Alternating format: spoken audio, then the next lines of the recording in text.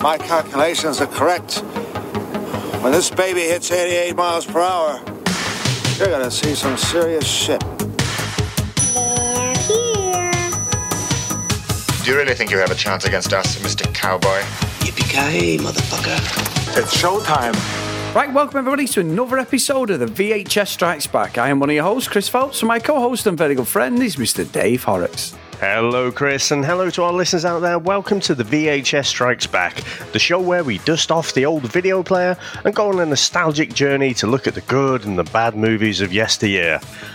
Now, Chris, I've got a good feeling about this one. This is our New Year's episode. This is going to be coming out just before New Year's Eve. What are we going to review today? Well, Dave, we're going to review the sequel to the absolute pop culture phenomenon, Ghostbusters. So it's Ghostbusters II from 1989. As always, starring Bill Murray, Dan Aykroyd, Harold Ramis, and Ernie Hudson. I got there in the end, Dave. But Dave, just before we go into that, I'm going to have a discussion over the 12 Days of Christmas #1 that released. I think that's a wonderful idea, Chris. Mary Poppins is I live and breathe, yeah. Well, what are you trying to say, Dave? What happened to the Brian Blessed kind of delivery there? So... Well, anyone who's on our Patreon, and it's on our YouTube channel, get on there, the VHS Strikes Back, 12 Days of VHS Strikes Back, it's called. No, what happened was I tried to sing it. You'd obviously, Dave had put down what we were going to put in, and he'd written it all on that, which was great. And he had to do the old, like we did in the band, he had to do a guide track for me, Dave, so it was in time because I just couldn't get the time at all. I could get the song, but I kept adding like one for your eyes only, and I'm doing it now, Dave. I'm even going into this voice. But I tried to just sing it normal, and I was well off, Dave. And you know yourself when you're off key, and which happen most gigs with me. But I was genuinely, I have an ear for it. So as soon as I did, I was like, this isn't right. So I did one take, it was shit. I did another take, and then for some reason, I just found this. I thought, you know what, let me just try and ham it up. So I was doing a bit of Elvis at first in one of the other edits. So I didn't send over to you, thank God. And then it was pure luck. I just stumbled across this sort of fucking West End voice, came from nowhere. The thing that I despise about what the American people think of our accent, Dave, you know, the hello there, you know, that sort of thing. And it ended up being that, Dave, to try and keep me in key. And I do think it worked really well. Once I got to, and you messaged me last night, once I got to 5 Samurai Cops for the first time, I went full on Brian Blessed. I don't know what was going on, but it was so much fun. Yeah, because you were quite quiet at the first. I think I can hear me a little bit more at the start. And then when it gets to 5 Samurai Cop wigs, that's when full fucking thespian Brian Blessed comes out there. 5 Samurai Cop wigs. It's like, what the fuck is that? I haven't told you, Dave, but I have actually got a role on West End. And I'm just tickling the back of the throat, getting it back in action. It was so much fun, though. Oh, it was so good. I mean, I did the YouTube video, and you said, can you put something together? And I was like, yep, let's have a go. And I just sat there, copy and paste it, and everything works with, you know, too much to the action sound for your eyes, and all the pictures come up and everything. I had so much fun. It was ridiculous. It was something completely on the fly on it, Dave, but brilliant, absolutely brilliant. Yeah. And we have done an accomplishment episode, but that's a Patreon only. A big thanks to our Patrons, actually, for supporting us through the year. So if you do want to support us, guys, get over to your patreon.com/VHS Strikes Back, and that special Christmas bonus is in there with the song, but we've also doing a full evaluation of the year that has been in VHS Strikes Back. Awesome. Now, Chris, for Ghostbusters 2, what do you remember about this one? Not a lot, to be honest, Dave. I've definitely seen it because I remember the picture, Gozer and everything, and I'm sure the Gozer character pushes over into the actual cartoon universe because I used to watch a lot of the Ghostbusters cartoon. Is it Gozer?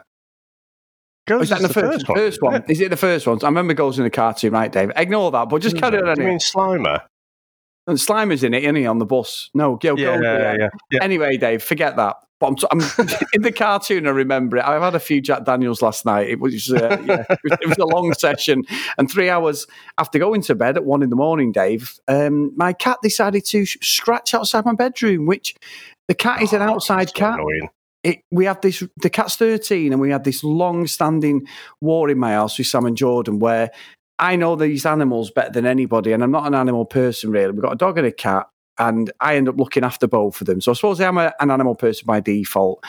The other two love the glamour and glitz of the animals, Dave, but cleaning up the shit, feeding them most days, getting up at daft o'clock to let them in and out, that comes down to me. So Sam decided not to tell me, and the cat won't stay in. He's just weird. He'll stay in all day on the sofa, 12 hours, will not move. Gets to when we go to bed, he wants to go out, and Sam tries to leave him. Cat. He's a fucking little so-and-so, Dave. And he scratches outside the room, so about 3:30, I'd probably had 2.5, maybe. Yeah, it's about 2.5 hours sleep. The cat was fucking scratching outside. Ew. And I get up at 4 for work, Dave, and obviously I'm not in work today. And I literally sat on the sofa, comatose, no hangover or anything, so we'd had quite a few Jack Daniels and Prosecco's, absolutely fine. But I was like, this is not what I want to be doing. So, it wasn't a good. So anyway, sorry, I know we're off on a bloody a tangent there. We're completely off the subject of what we're doing today. Apologies, everyone. I thought, what the fuck are you talking about, Chris? So, yes, I'm not really with it today, Dave. So, apologies on the goals thing. But I do remember the movie. I remember, especially the beats of it and stuff. But realistically, it's not going to be one of my classics where I go, I've watched this 50 times. I haven't. I've probably watched it maybe once and twice, Dave. And I remember being a kid not really liking it. So, what about yourself? Yeah, I remember having this one on video and quite enjoying it at the time, to be honest. And I remember, probably even more than the movie, I remember having the game on the Amiga. Got it at one of those... Did you ever go, Chris? There were like these pirating meetups kind of thing, where basically there was this whole leisure club, and it was opened up. You had to pay to go in. Can't remember how much it was. A few quid to go in, and everyone was just set up there with their computers and everything. No. Amigas, and everyone would have their floppy disks and stuff, and you'd go around and basically all just copy each other's games. Completely fucking illegal, but it was very organised. It was just an organised crime kind of thing. Have you ever been to one of those? No, I actually a mutual friend of ours, family of mine, Dave, our guitarist Aidan. He had an Amiga, and him and Sam's brother. Before I was with Sam, when I was like sort of friends with a brother a long time ago, they used to do the same. So there was some local ones in Manchester, and say like they had the latest version of Sensible Soccer. You would just swap games with people, or you'd charge them £1 or something to copy it, or whatever it was. And most of the time it was 3, but I think he said sometimes you get the odd person who's a bit of a dick. And it wasn't them actually, usually, because they weren't actually doing that. I mean, I've had quite a few discussions. But yeah, it's weird, isn't it? Because you could not get away with that now. But at the time, needs must, Dave, the amount of games that were on these floppy disks, you had to go and get dodgy copies. Well, I mean, you could have paid for them or done without, of course, but... yeah. This was not the way. This is the way, Dave. Yeah. So, I used to get all the latest games and stuff that way. It's just, like I say, it's funny thinking back. How the fuck did they get away with that? But, so I ended up with Ghostbusters 2 and remembered playing that quite a lot. Sure, I watched this quite a lot at the time, but I kind of remember the second half of it a lot more than the first. I haven't watched this for years and years, Chris. And, letting you see my cards a little bit, it didn't quite hold up how I thought it did. Now, of course, the first Ghostbusters, your opinion of that was pretty dim, wasn't it? You went on the Comics on Trial with Scott. Got your arse handed to you, really. All right, Dave. He's only for that. But you've got no love for the first one anymore, have you? No, but I will be honest with you, Dave. The fucking first one's like a masterpiece. So this fucking effort, Ghostbusters 2 is a fucking disgrace as far as I'm concerned. But yeah, I didn't like Ghost just because I don't think Ghostbusters has aged well. It was a movie I loved as a kid, and I think that was it. I always watched the first one. I always used to stay clear of the second one. I think we had a copy of it on video, and I just wasn't into it. I knew it wasn't a good movie. So maybe I've gone a bit early, Dave, and maybe I've underscored the original Ghostbusters because this is not a good movie, and I agree. I mean, there's a few things I want to talk about in it, and again, it does centre around fucking Jimmy Savile, fucking Bill Murray, Dave, I've got to say. Oh, God, no, again. So, I mean, I think the thing is, for me, I still had quite a lot of love for the franchise.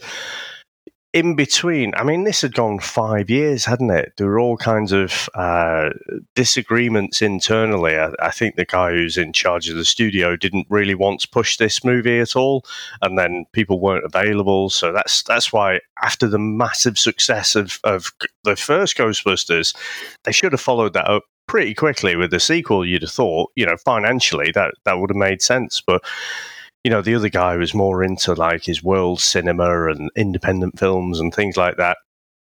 And so, and he had quite a dim view of Ghostbusters himself. So, and other big blockbusters, I think. So it was only when a new guy took over that he kind of, he tried to get them back on board and ended up having a bit of a, clear the air talks with, Aykroyd and Murray and what have you. I think the guy had said something like Bill Murray.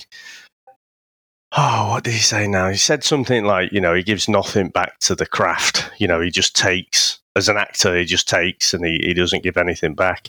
So, yeah, the new guy had to do some rapid backpedaling. But I think because the cartoon came out a couple of years after the movie, the real Ghostbusters, I think that still kept it in people's heads. There was still, Ghostbusters was still very much there. It was getting played on video. You had the cartoons as well. So when it came out, I still think the franchise was pretty popular. But yeah, I think the fact that I don't remember that much about it and it's not viewed, too well by most people, that, it says a lot about it, doesn't it? It does really, because, I mean, Ghostbusters is an absolute phenomenon, Dave, isn't it? And obviously, our good friend Scott loves it, despite what I say, and he ripped me to pieces in Comics on Trial, didn't he? So, on Comics in Motion Network. So, yeah, I think, to be honest, the first movie created this world. Everyone was like, oh, great, this is brilliant.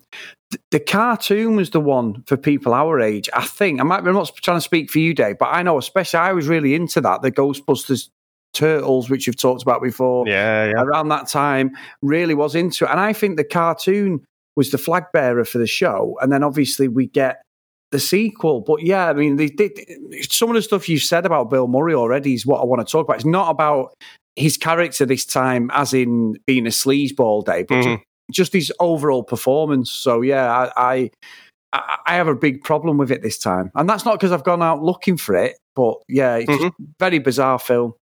Yeah. Well, let's get into our trailer. Let's go. At the stroke of midnight, on New Year's Eve of the last decade of the 20th century, America's largest city is about to pay for the nastiness of its inhabitants. When that day comes, when the slime starts to rise, the Titanic just arrived. When ghosts start arriving by the boatload, We gotta find the guys. there's only one thing to do. Look out! Look out! Sometimes weird things happen. Someone has to deal with it. And who are you gonna call?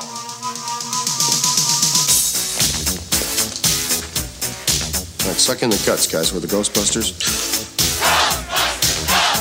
The superstars of the supernatural are back to nuke the spooks. Two in the box! Ready to go. We be fast and they be slow. Make some time. Don't put any of those old cheap moves on me. No. It's different. I have all new cheap moves. Raise your spirits If we don't do something by midnight, you will be remembered in history as the man who let New York get sucked down into the 10th level of hell. and kick some slime. Looks like a giant Jell-O mold. I hate Jello. Oh, come on. There's always room for Jell-O. Happy New Year. Hose 'em. Ghostbusters 2. You're short, your belly button sticks out too far, and you're a terrible burden on your poor mother. Bill Murray, Dan Aykroyd, Sigourney Weaver, Harold Ramis, Rick Moranis, and Ernie Hudson in an Ivan Reitman film. Ghostbusters 2. We're the best! We're the beautiful! We're the only Ghostbusters! We're back! Who you gonna call? Now, this is set 5 years after the Ghostbusters saved New York City from destruction by the demigod Gozer. And the Ghostbusters themselves, they're being sued for property damage that was incurred and basically barred from investigating the supernatural. Ray and Winston work as unpopular children's entertainers, and Egon is working in a lab experimenting with human emotions. And Peter Venkman hosts a television show about psychics. Now, Chris, what do you reckon to the opening of this one? Fucking rubbish, Dave. I'm not holding back on this. Straight in there. Straight in. What I found weird about it is obviously Ray and Winston are the first two we meet at the kids' party. The kids' party is basically taking the piss out of them, aren't they? They've got the music on, I don't believe in no ghosts and all that. And then He-Man, don't they? Yeah, He-Man, Skeletor, they want all Ram Man. But yeah, it doesn't, I don't know what it is, Dave, about this movie, but from the get-go, it doesn't feel the same as the first one. And I love the first one. It was just so poor this time watching it all these years later. The first one's so much better than this. And I think what really, really winds me up is obviously we see them at the party, we see a bit of Egon. We do see a bit of Sigourney Weaver with the baby. The baby sort of goes on a little jolly jaunt on its own, doesn't it, Dave? Because it's sort of like getting possessed type of thing. It's in New York, love the city. Obviously, Dave, the sad thing is, as we're recording this, a year to the day, I went to the Ghostbusters house. That's true. Is it? Yeah. Nice. So we're recording these everyone on Christmas Eve, and Christmas Eve I went to Carrie Bradshaw's house, the friend's house, Staten Island, 9/11, Brooklyn Bridge, and we ended up at Ghostbusters. We did 14 miles, Dave, that day, walking. It was horrendous. My feet are still recovering now. But yeah, it's so weird that recording this now. I've literally just come across that now. But yeah, it was Christmas Eve. We were there, and I have the picture took outside the Ghostbusters firehouse, which is still a firehouse now. I mentioned that on our Ghostbusters review, the first one. But yeah, I have a real problem with is Bill Murray. Bill Murray is like breaking the fourth wall through this whole movie. Like obviously he's cocky and he's always like sort of sloth, lazy guy, isn't he? And I know he was a proper sleaze in '84 and he cleaned up his act slightly in this because even Sigourney Weaver cottons on. She goes, "I'm not falling for some of your sleazy moves." And he went, "I've got new ones." So there's a couple of bits where I sort of smirked. I was like, "Oh, that's not bad." He's a bit more aware of his character. But all the way through, I thought Bill Murray, Dave, was completely disrespectful to everybody. And when you said that about him not giving anything back, I feel he was taking the piss out of the audience, his co-stars. I don't know what it was about his performance. And I love Bill Murray. I love Groundhog Day. And I love that film. We'll have to do that at some point. But I just felt this was literally... Are you sure? Yeah, no, I did, honestly. Groundhog Day is a brilliant film. I've Got You, Babe. I love that movie. But this for me, Dave, was him literally playing it by numbers for the money because I feel his performance through it is just taking the piss out of everybody. What I would say is I did think he'd dial back the sleaze. Yes. So, I mean, he was particularly sleazy in the first one, as even Scott agreed, didn't he? But that was just part of his character. I thought he was a bit more charming. He was written to be a bit more charming in this one. He's kind of nice to the baby, isn't he? This is 5 years after New York, so let's not forget, they saved the world. Everyone got a standing ovation, lots of claps, including Dana when she came out. So they'd obviously had some kind of relationship, at some point then. And in between then, in 5 years, Dana's broken up with Venkman, gone off, met someone else, got married, had a kid, and got divorced. She's been fucking busy in 5 years, hasn't she? It's a hell of a 5 years, that day. Yeah. But I think, yes, getting back to Venkman, though, I do feel like he was sort of sleepwalking through it. And that's maybe what you're talking about in terms of taking the piss out of everyone. I just felt to me like he knew he was the star, but he just couldn't be arsed. He was just sort of walking through it. Yeah, that's what I mean. I think that's an absolutely perfect description of how I felt his performance was there. I'm not a bloody there understanding the craft of acting and stuff, but far from it. I'm sure he was doing a bit, but I agree. What you've just said is exactly right. He was just fucking blagging it all the way through and very arrogant. He seemed... It's hard to describe this. It seems like he was being more arrogant, Bill Murray, than Peter Venkman. And I could see it in his performance, as if to say, well, they're just going to lap up whatever I do anyway, so I'm just going to dick around. And that's how I felt watching it, which I felt like Dan Aykroyd, again, he was probably one of the strongest ones in the first one. I wasn't a big fan of him as a kid. I love Venkman, but I sort of go more towards Dan Aykroyd, knowing that he's written it and all the other stuff. I think that's great. Yeah, so him and Harold Ramis, obviously. I think you're right. I think probably between Dan Aykroyd and Harold Ramis, they're probably two of the stronger ones, aren't they? Yeah. I do like how basically Egon's running these psychological experiments, and just he's got that couple in there, and he's just essentially trying to piss them off to breaking point, isn't he? He's like, turn up the heating. This person's now going in to tell them they've got to wait a bit longer. Just messing with people's psychology as part of these experiments. But if I compare it to the first movie, it started with a bang straight away, pretty much, didn't it? You have that opening in the library, and then you have they disturb the old woman and decide it's a good plan to rush her, and then she turns into that, skeleton type ghost thing, and it's a bit scary, isn't it? And you get some music, and then it's straight in there, and I do think, for what we said negative about Venkman's character, the movie is just charming. And I think the way this one starts off, it does feel, the whole thing just feels a bit lazy. Because in terms of a story, okay, I can kind of buy it that they're being sued. Everyone's forgotten about them. I mean, it's only 5 years. I think, Chris, this is like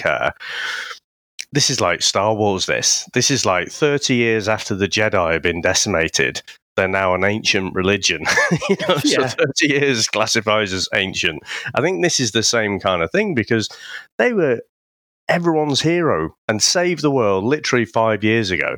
And now they're going in doing children's parties and everyone hates them and wants He-Man. I don't know if that's more of a meta thing that they're saying, in terms of the general public in 88, 89 time. People have kind of forgotten about Ghostbusters. They're the old news. Now it's all about He-Man and things like that. But, one thing I did remember, Chris, is that iconic painting. Yes. And, it is quite haunting. Now, the actual guy, so Vigo, is the big bad in this one. He's played by Willem von Homburg. And he's actually in Die Hard, Chris. He's one of Alan Rickman's crew. Oh, is he? Or Hans Gruber, isn't it? Right, yeah. He's one of the baddies. He's one of those, yeah. He's one of the goons. Now, he had a good voice, didn't he? Mm. Well, I think he might have done. Because it was the old fucking Christopher Reeve job, right? The actual voice was Max von Sydow's, Ming the Merciless there. But no one told Willem. And so he went to the premiere. It's fucking Superman 1, isn't it, Dave? It's like the kid who played Christopher Reeve and then finds out that bloody Christopher Reeve's overdubbed his voice. So old Willem turns up to the premiere and then storms out when he finds out it's not his bloody voice. That's not good. Max von Sydow was in Force Awakens. He died, didn't he, early on this year? But Yeah. I didn't realise he was Ming the Merciless, Dave. Got me questioning now. No, he might be. Merciless. I just didn't realise it was him. That's so bizarre. That he had a hell of a career, though. Hell of a career, Max von Sydow. But I think as well that picture. You're right. That picture is the standout thing. Obviously, in the first one, we had the funny Marshmallow Man, Slimer, the car, all that stuff, Ecto-1 and all that. I think you're right. I think this feels more of a cash-in, and the actual the story behind it's pretty similar to the first. Obviously, again, for some reason, it centres around Dana Sigourney Weaver. I tell you who I hate, Dave, is that Peter McNeil. He was that of Ally McBeal, who plays Janos. That accent is terrible. It's like he's fucking doing a Borat accent. Obviously, before Borat. I don't actually know what it's supposed to be. I don't know what it is. He's supposed to be some camp European guy, isn't he? I don't know if he's supposed to be like German or Russian. I don't know, but he is terrible in this movie. He really is bad in it. He got quite a lot of praise actually from this movie, but I don't know. I don't know if I find his character annoying or him annoying. I'm mixing up the two, but I've never liked him either. I mean, Sigourney Weaver is a tall lady, isn't she? Yes. And you've got this little fucking shorty who's trying to chat her up. And the weird thing that I find, Chris, is when he gets kind of electrocuted, the painting kind of comes to life, doesn't it? Gives him a bit of a zap. I can't really tell if he's supposed to be possessed or not. Yes. Yeah, I had a problem with that. I didn't understand that at all because he didn't change in his persona. I thought he was going to change into this really strong, nasty bastard. Part of Vigo's personality was inside of him, and he didn't, did he? No, he was just himself. And even later on, he's kind of having a conversation with Vigo in the painting. And he's saying, because Vigo basically, he needs to inhabit the body of a baby so he can come back to life. And Vigo's saying, well, if you're going to do that, well, can I have the woman? Can I have Dana? So he's bargaining with him. So he's not possessed, but when the story demands it, he kind of appears to be possessed. And I just found that horribly inconsistent. Yeah, and you know what, Dave? It's very true because when Vigo actually zaps him once, and I mean just once, he literally accepts everything. He doesn't run out and go, holy fuck, what the hell is this picture fucking zapping me? He literally just goes, right, yeah, no problem, I'll get you a baby. Yeah. I was like, no problem, yeah, just fucking electrocute me. I'll just go and rob a baby off someone. But I don't know, that bit was just ridiculous. And then it went on, he had the candle bit, didn't he? Like he was doing a cult thing, talking to Vigo and all that and trying to get him back.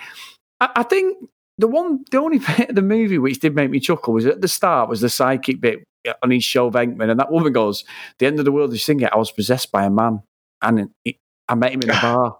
I wasn't with my husband. I went back to a room, and Venkman does look at the camera and say, "Fuck off, yeah." No, come on. If Bill Murray's great at anything, it's that it is, yeah. It's that knowing look, isn't it? It's like. Are you fucking kidding me? Come on, we all know this. Dave, that is one of the best excuses ever. Get caught with your pants down. I was possessed. I'm sorry, I was possessed. It wasn't me. It was an out-of-body experience. Yeah, whatever. I did like that. I hold my hands up. That is Bill Murray 101, Dave, breaking that fourth wall, which obviously he's doing it within the show, isn't he?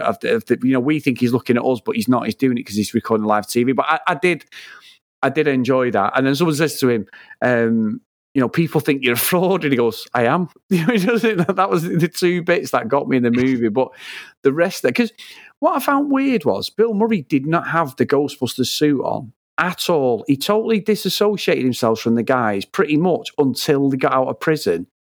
And I'm not trying to jump too far. I found that weird because he literally, it felt like he didn't want to be part of the gang.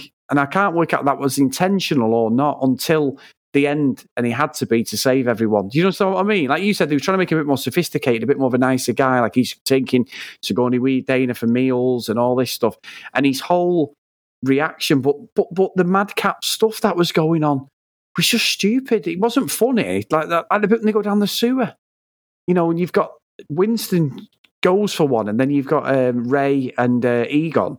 They go in, and they've got them like pajamas on from like Laurel and Hardy or something, or from the 30s, the 40s. You know, the whole Long John's outfit and everything. Yeah. And obviously, Dave, we do get one of the best bad guys of one of the greatest, shittest movies ever out of No Holds Barred, don't we? You're going to talk about Kurt Fuller, aren't you? Who's terrible. He's basically the same character in this, isn't he? He's just this fucking sleazeball who's got a paper-thin motivation, hasn't he? He just, for some reason, just hates the Ghostbusters. Now, what I would say, though, is when they find this kind of mood slime, you know, in this abandoned railway tunnel, and Ray nearly gets caught up, these Ghostbusters do not give a shit, do they? Because they just start fucking drilling through a bloody in the middle of a road with no permit or anything, and they're just like, the cops coming along, and you know, what are you up to there? And they're just blagging them, and just So actually, now I'm thinking about it, I guess if you were a city official, you would fucking hate the Ghostbusters because they just go up causing fucking public damage everywhere. Yeah, that was quite a weird segment. And I know they were doing it to try and get rid of the police and that, but how bad was that scene when they were doing the New York accents, Dave? The same thing where the copper comes, then the official. It's like ours, isn't it? Hey, well, get out of here. You get your low. Yeah. But no, but the thing is, we're English, so we can get away with it. I'm not saying Americans. I mean, it's like us, isn't it? We have regional accents that we can do impressions of. You could probably do Mancunian. I could do a Scouse accent. They're not going to be perfect, are they, Dave? But we will get them in the neighbourhood. I get they were over-exaggerating, but it felt too much the other way. You know, like really ridiculous. You know what I found particularly strange, right? So again, some of the designs of some of the ghosts in the first one, like Slimer, you know, it's obviously like a Muppet, you know, or a puppet, you know, whereas other ones are just very human looking. When the Ghostbusters are being sentenced by the judge, who does a massive fucking 180 when the ghosts show up, but the ghosts do show up, and then he recognises them straight away as two brothers that he sentenced to death. And I'm like, I'm watching Muppets Christmas Carol here. It was them two guys, the old guys, wasn't it? Waldorf and fucking whatever they were called, Dave. Statler and Waldorf. Statler and Waldorf, yeah. That's it reminded me of. And straight away, you reckon they look nothing like human beings. And he just released the Thingy Twins. And I'm like, oh, fuck off. And it's one of those, isn't it? It's like, all right, we're watching a make-believe movie, but it felt that took it too far away from reality for me. You know, it had to. In the first one, it sort of made it a bit believable. You know, like I say, that some of the design of the ghosts were a bit silly, but a lot of them were just very human and I don't know, the fact that he recognised these brothers, and then, of course, you know, he's just been tearing strips off the Ghostbusters. A couple of ghosts show up, and then he'll fucking drop his trousers for them. You know, he's fucking wanting, you know, them to basically just sort it out. Meanwhile, you know, like you say, old fucking Kurt Fuller there, who's playing like a city official, still absolutely hates them, doesn't he? For no reason at all, probably, other than just, you know, digging up the place. But decides, you know, even though these ghosts show up and cause this wanton mayhem, decides to throw them in the nut house. And it's like, why would you do that? Yeah, you know what though, Dave, and I'm going to be controversial, and I love Scott. I hope Scott's listening to this, Dave. But in the two movies, right, I know obviously the baby's under threat, and even with Rick Moranis when he gets attacked by that dog thing, doesn't he, in his apartment? That in the first one, yeah. But all the people in New York are fucking stupid because they all go like they go to a concert. Everyone turns up and claps. Now, if someone says to you, there's a guy down there with a fucking gun or whatever. Whatever there is. The first thing you're going to do is go the other way, Dave, aren't you? You're not going to go to it. But in New York, in this New York, in this movie, every fucker's there like the big celebrity. Yeah, because, and I tell you why, Dave, the ghosts don't do anything to anybody. It's not like they kill anybody or they do anything. They just scare people, and like even in a haunted house or something, like a proper 50s movie. They don't. In the whole two movies here, there's nothing to me. We don't see anyone get killed. I know it's a PG, but there's no threat realistically to life as such, other than this Vigo with the kid. But everything else, the two Waldorf and Stadler guys, the people we see through the movie, they're not a threat. Even Slimer's driving a fucking bus, Dave. You know what I mean? So it's like he's helping out Rick Moranis, isn't he? Oh yes, hopefully it's when he became a goodie, because he was with him in the cartoon when he was a good guy in the cartoon. Slimer. So it was literally because of the cartoon they put him in the movie. Yeah, he was dead popular, wasn't he, Dave? Everyone had the figures, and I think I had a little figure of Slimer. Because I think I had Venkman as well as a little, because he had the proper figure, didn't he? I didn't have the XO1. My mate had that. He always wanted that, Dave, I must admit. But I don't know about you. What do you think of that? Because I just feel like watching it now, it's like, but they're not really a threat to anybody. They don't do anything really. No, I mean, I'd said in the first one, hadn't I, that basically, Slimer's he's just grabbing a hot dog. or 10. He's not actually doing anything. He's not bugging anyone. Most of the ghosts just aren't, they're not even frightening, like intentionally frightening people. Now, to be fair, Vigo there is trying to take over the world, and Gozer is trying to take over the world. But most of the ghosts are just happy, just chilling out and just being part of the scenery, aren't they? Yeah, that's what I mean. Yeah. You said it about the woman at the start reading the book, didn't you? She didn't do anything wrong. Just imagine, Chris, you yourself, forget the ghosts, you yourself are just fucking stood there reading a book, and then three douchebags just start to fucking try and jump you. You're going to bite back a bit, aren't you? Of course you are, Dave. You're going to fucking... The old Hulkamania top's coming off then, Dave. It's on, isn't it? You'd be the same. You would be, wouldn't it? I think the one thing in this movie, and I forgot about it, so because they did the Stay Puft Marshmallow Man, so obviously Vigo sends a ghost, actually, to come and get Dana's baby. Oh, Oscar. My heart was in my fucking mouth, though, when the baby stood on the end there. And it was walking, which was unusual, because he was about 4 or 5 months old, wasn't he? But yeah, obviously for the movie, they did it all. I was the same, Dave. I was the same, like, oh, fucking hell. But the ghost comes and takes him away. But Dana, she's not that arsed that a baby's been captured, Dave. You would be absolutely distraught, wouldn't you? You would. God's only true. Touch wood, it never happened to anyone. But you wouldn't. A bit like Kevin McAllister's dad in Home Alone. What? We've left him. We're in Paris. He's in Chicago in the house. He's only 8. Fuck him. We'll get a thingy tomorrow. Don't worry about it. It's fine. Yeah, whatever. And that's how he feels with her. But the one bit that I think is fucking atrocious is when all this happens and they're like, right, this ooze stuff. We've got like an antidote. We've got this other sort of thing which will suppress it and get rid of this mood thing, is let's go and get the Statue of Liberty. And I forgot all about that scene. And because they did the Stay Puft Marshmallow Man, they had to do something else. Yeah. And it's fucking terrible. That is... honestly, I was like, this is ridiculous. This is absolutely nonsense. And she's even got, Egon says, I can't put Nikes on him, Ray, because of the tread or something. But I was just like, people were accepting it.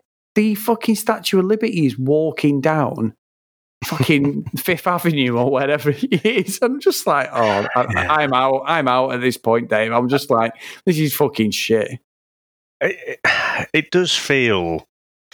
I don't know whether it's just rushed or lazy, this script. But I mean, they'd gone. I think what Aykroyd and Raimi were trying to do, they were trying to, tell a story about, people just be nicer to each other. Getting towards the late 80s, everyone was being a bit, selfish and not very nice to each other. The old Gordon Gekko, greed is good, all that kind of attitude. And so they were trying to tell a kind of story. And so I think that's where this kind of mood slime comes from. But basically, they've gone from a lab experiment where they had a jump-in toaster to thinking, they've now got a walk-in remote-controlled Statue of Liberty. And again, the old backpacks, I couldn't quite work out, because sometimes they shot slime, sometimes they were the old style, plasma streams. And it was just a bit weird. But again, like you say, all the New Yorkers are crowded round. It seems, they're a tough crowd, aren't they? They either fucking love the Ghostbusters or hate them. No, it's ridiculous. There's a few ghosts turn up. It's like,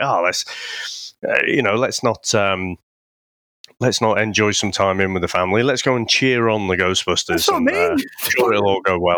They're putting themselves in danger, right? And this fucking guy could potentially take over, the whole planet and all this stuff. And he's trying to come back to a life form. And New York looks like it's on its arse. And everyone's just cheering like they're at some fucking Celine Dion concert or something there. It's just fucking stupid. But that really jars with me, that bit. I just thought it's terrible. It really is. And I think you're right, Dave. You've hit the nail a few times there. I just think it's lazy writing. It's just something it might have been a script that, like you said about being in limbo for 5 years, they might have written this script as the first one came out and just never changed it. And it may have worked in 85, but not in 89, I think. I think it had just aged 5 years was a lot.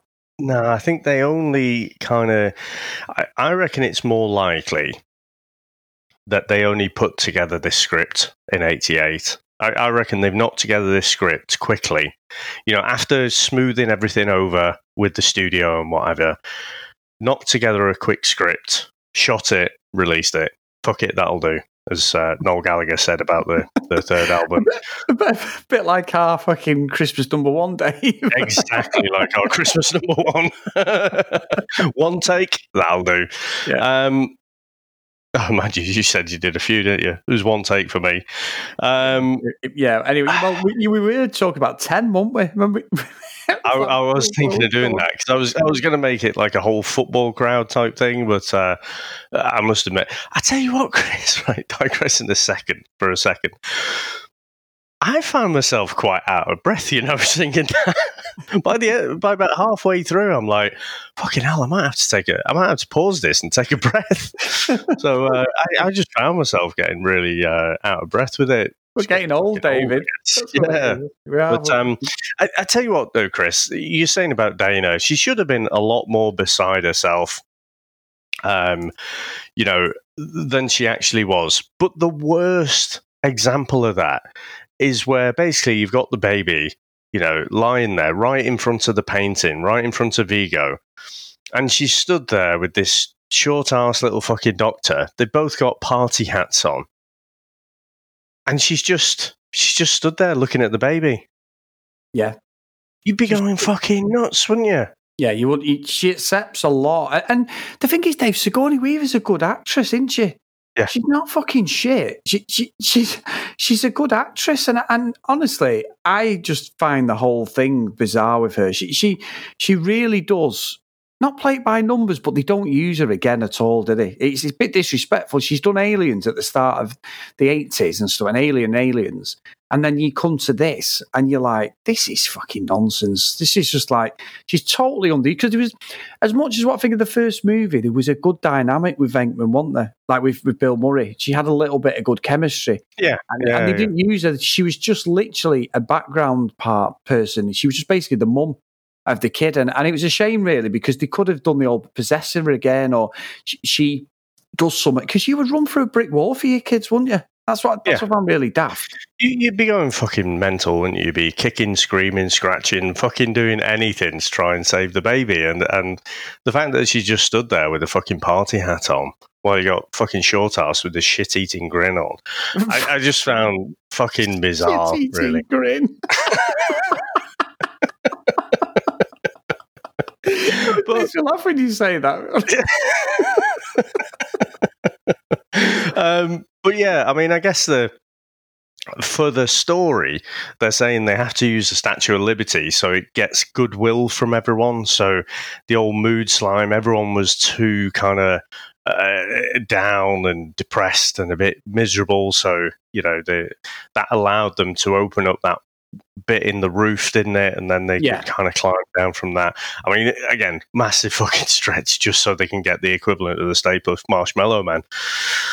But then they get in, and again, Chris. So they've decided this mood slime. It reacts to moods, so or sometimes it just makes ghosts pop up. They get in there, and then they decide to zap the doctor there. What's his name? Doctor. I had it a minute ago. Janos. Let's call him Janos. Dr. Janos. So they spray him in mood slime. And then he comes around like he's like, oh, what happened? Well, why am I covered in this slime? Have I been to a Michael Barrymore party? Allegedly, yeah. Fucking hell, Dave. I wasn't expecting that. I like to throw you off occasionally.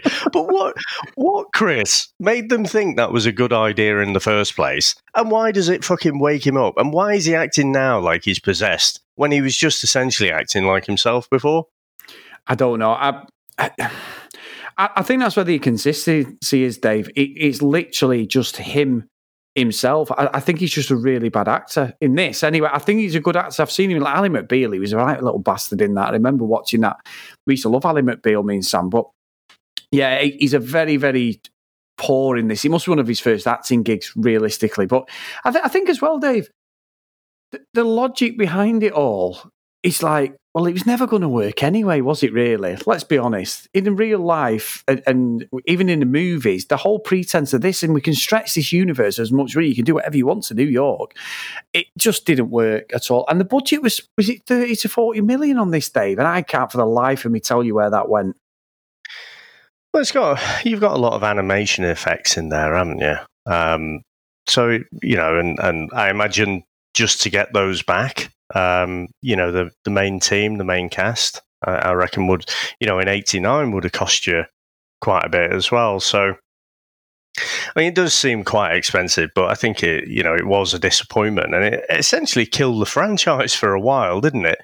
It's been resurrected in recent years, and obviously we're going to see Afterlife next year, aren't we? Or in theory we are. So, well, I tell you what, Chris, I spotted a little cameo in there. Did you spot Cheech Marin? Yes, when the Titanic was raised, he was there, wasn't he? I realised straight away who it was, Dave. It must be one of his first ones, because that was pretty good, that. Boss, you're not going to believe this. The Titanic's just docked. And all the ghosts come out. That was good. Never. It was good. It was good, that. I'll give him that.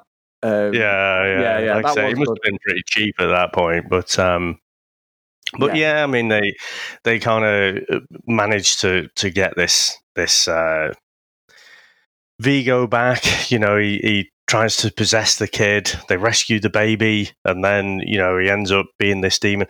I forgot that he'd kind of possessed Ray for a little bit. Yeah, I forgot that because he kept looking in his eyes, didn't he? I'd forgot that as well, because he turns around, doesn't he, at that one point, Ray, and he's gone all dusk till dawn.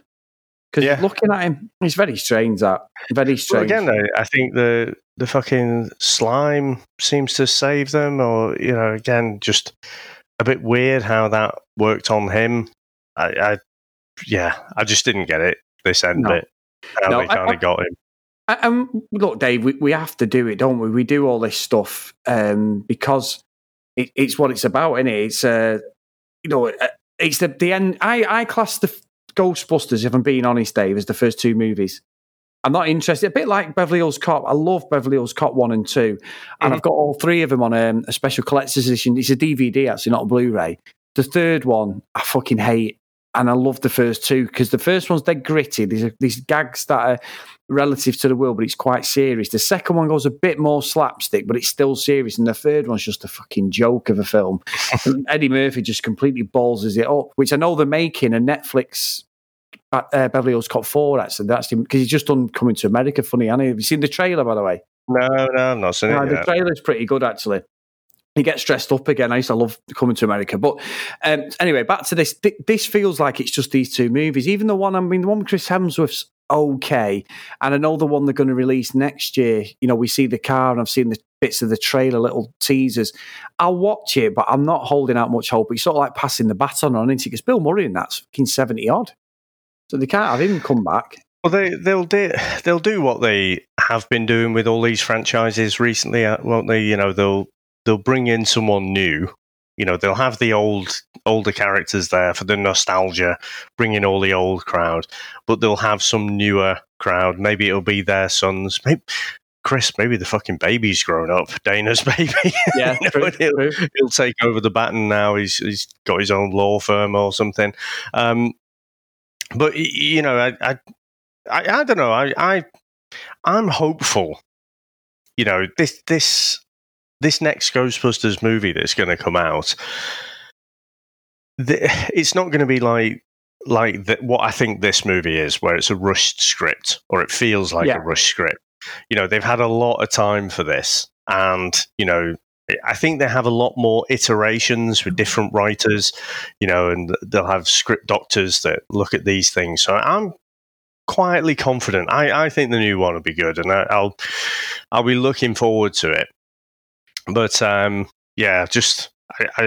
must admit, I'm a bit disappointed with how this one has stood up for me, and just in a completely different way. We talked about the first one and Bankman and that kind of thing, but this one is it's just not very good.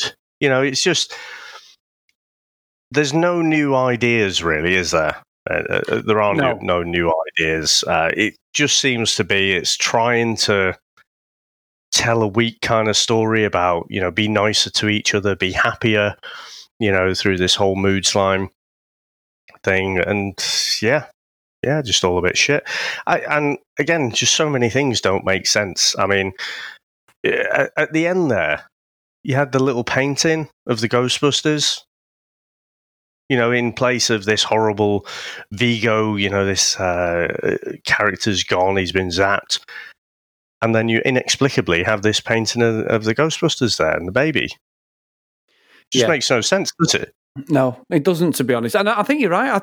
The more you talk about it, it's literally a rinse and repeat of the first movie, isn't it?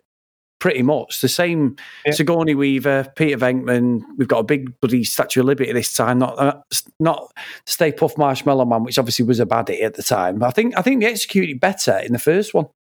I tell you who's better in this, Chris. Rick Moranis. Rick Moranis is good. He's good, isn't he? Yeah, he is good, actually. We hadn't even talked about him as Lewis. No.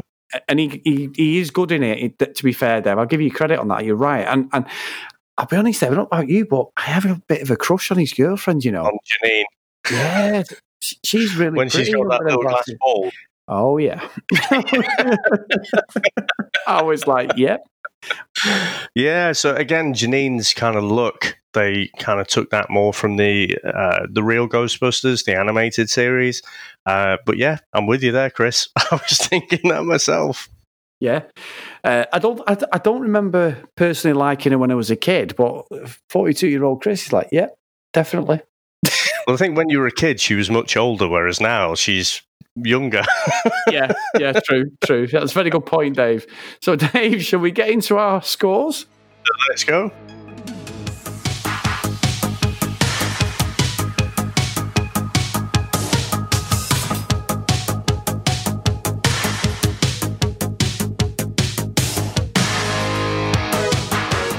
Right, Dave, I'll go first for this one as we go into the new year. I think you're right. Everything you said, I can't disagree with any of it. We both think the same, to be honest. Like you say, Rick Moranis gets a save at the end there. He is pretty good in it. It's just not a good movie at all. If you're into the Ghostbusters, then you'd like this. It's definitely well below par the first one, and I didn't like going back on the first one, sadly. I wish I'd parked it and just had the memories of it.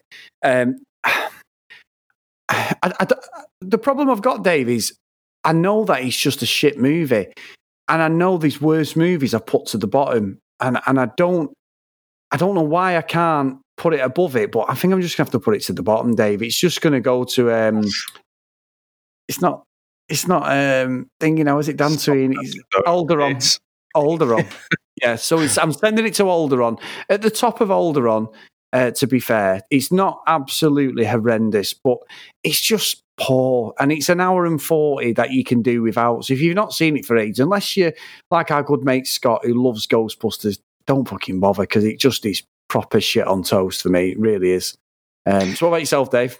I think you're being I think you're being particularly harsh there. Now, I think even though I've not really had a great deal to say about this movie at all, I don't think it deserves to be locked away and never seen again. With that said, I'm personally probably never going to watch it again. If I want my Ghostbusters fix, I'll watch the first one. And you know what, Chris? I think as much stick as it gets, the 2016 one, with, like you say, Chris Hemsworth's in it, isn't it? But, the Ghostbusters, the ladies, you got Melissa McCarthy in there. I think I'd watched that one before this one.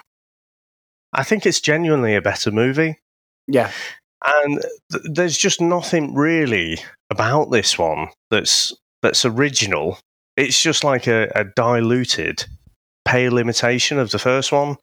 And so, yeah, I don't think it should be locked away, never to be seen by anyone again. But I don't think it's very good. So for me, it's going to Elm Street. Cool. I was umming and ahhing, Dave. I genuinely was, but I just think it's piss poor, to be honest. But yes, I have no complaints with that. So, Dave, what a year we've had. And like I say, if you are one of our patrons, get over there if you've not listened to it yet, guys, and give a listen to our year in review and our sing-along. And if you just want the sing-along, get over to our YouTube channel, The VHS Strikes Back. Dave, thank you, mate, because we've done an episode every single week. We have not missed a podcast. You know what me and you are like? Once we're committed, we're committed. So we've had 52 episodes pretty much this year, bang on the money, and we've had some atrocious movies that I have stitched you up, you stitched me up, fucking John's even got in on the act, Anglin have done us, Dave, and even our good friends from the Predator Minute podcast, Dave. So these people who are Patreons, as much as we love and love your support, they're getting on the act now, Dave, as well. So all I'll say to you is bring it fucking on. Give us more of this nonsense, because as much as we love a blockbuster, we also love the shit. Because that, I think, is when we're at our best, when we're roasting something sometimes, Dave. We absolutely do. And again, thanks again to our Patreons, our executive producers for this episode. So John and Jeff across at the Predator Minute podcast. We've got Brent from the Cinema Chat podcast. We've got John Hammond, and we've got Tony Farina as well, of course, from Indie Comics Spotlight. Now, Chris, you say bring it on for next week. We did get a little tip off. This was a movie that I'd never personally seen, but when we did the Movie Chef podcast, they mentioned a little movie starring Rowdy Roddy Piper called Hell Comes to Frogtown. Oh my God, is that what we're doing next week? I've not even checked the diary. Dave, you are a see you next Tuesday. You did say bring it on. Oh my God. Yeah, but it means I've got to fucking watch it now. Oh no. Right, okay. Yeah, let's do it. Let's do it, miss. Because I love a bit of Rowdy Roddy Piper, wrestling legend, Dave. So yeah, I can live with that. And the thing is, I did look in the calendar and it's just actually next week is down as Chris's pick. But since you haven't picked one yet, I think Dave, I'm not having we'll do Hell Comes to Frogtown. And then before we record next week, you've got to figure out what your pick is. I promise you, I promise everybody I'll pick something good for my first pick of the year. Because we started off last year with No Shit, No Surrender 3. So we're starting off with Hell Comes to Frogtown. So I won't be too bad on you guys. I'll pick something that I love. And I've got a few cogs going already, Dave. So leave it with me. And you, Mr. Horrocks, will have my pick very, very soon. Reflect for a moment on the art of cinema.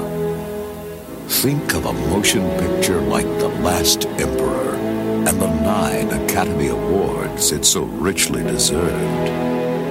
Consider the profound emotional experience of a truly great film. Then forget it, sweetheart. Yes, better blow it out your exhaust pipe, cinema lover, because here comes fun with hair on it. Oh, that's disgusting. You're gonna see the biggest piece of shattering entertainment that ever molested your sensibilities. That sounds great. Want a plot? Here it is. It's the end of the 20th century, and mankind has blown its wad. The fate of humanity rests in the groin of one man. Their leader, Commander Toady, has kidnapped some pilgrims who wandered into their territory. We're gonna get him out, and then you're gonna get him pregnant. Yes, if you want a brilliant film, you can go right to... We're going to Frogtown. Hell Comes to Frogtown. Starring wrestling superstar Rowdy Roddy Piper. Move over, Mr. Mel Gibson and Mr. Robert De Niro. Here comes acting talent and sensitivity like you've never seen. You are one weird dude. And speaking of talent, turn green, Ms. Meryl Streep. Here's Sandal Bergman, the exquisite star of Red Sonja and Conan the Barbarian. Hell Comes to Frogtown, a story of mutant sex and people like you and me. It's hot, it's wet, And it's bad. it's Hell Comes to Frogtown. Nice. All right, mate. Well, thanks very much for the year. All our listeners, all our Patreons, have a great new year. However you're going to celebrate it, let's hope 2021 is a fuckload better than 2020. Amen. I'll see you next time. Bye. That's it, man. Game over, man. It's game over. What the fuck are we gonna do now? What are we gonna do? Maybe we could build a fire, sing a couple of songs, huh? Why don't we try that? We better get back, because it'll be dark soon, and they mostly come at night. Mostly. I'll be back. That's odd. We came, we saw, we kicked its ass. Wax on, wax off. Get to the chopper! One ring to go. All right. Ding, ding. Bust you up. Go for it. Well, here we go. Ain't so bad. Ain't so bad. Ain't so bad. Come on. Ain't so bad. Ain't nothing. Come on. You must be crazy or something. I'm crazy. You just a stupid fool. Yeah, maybe you crazy. I ain't breathing heavy. He's a fool. He's stupid. I'll see you in 6 months.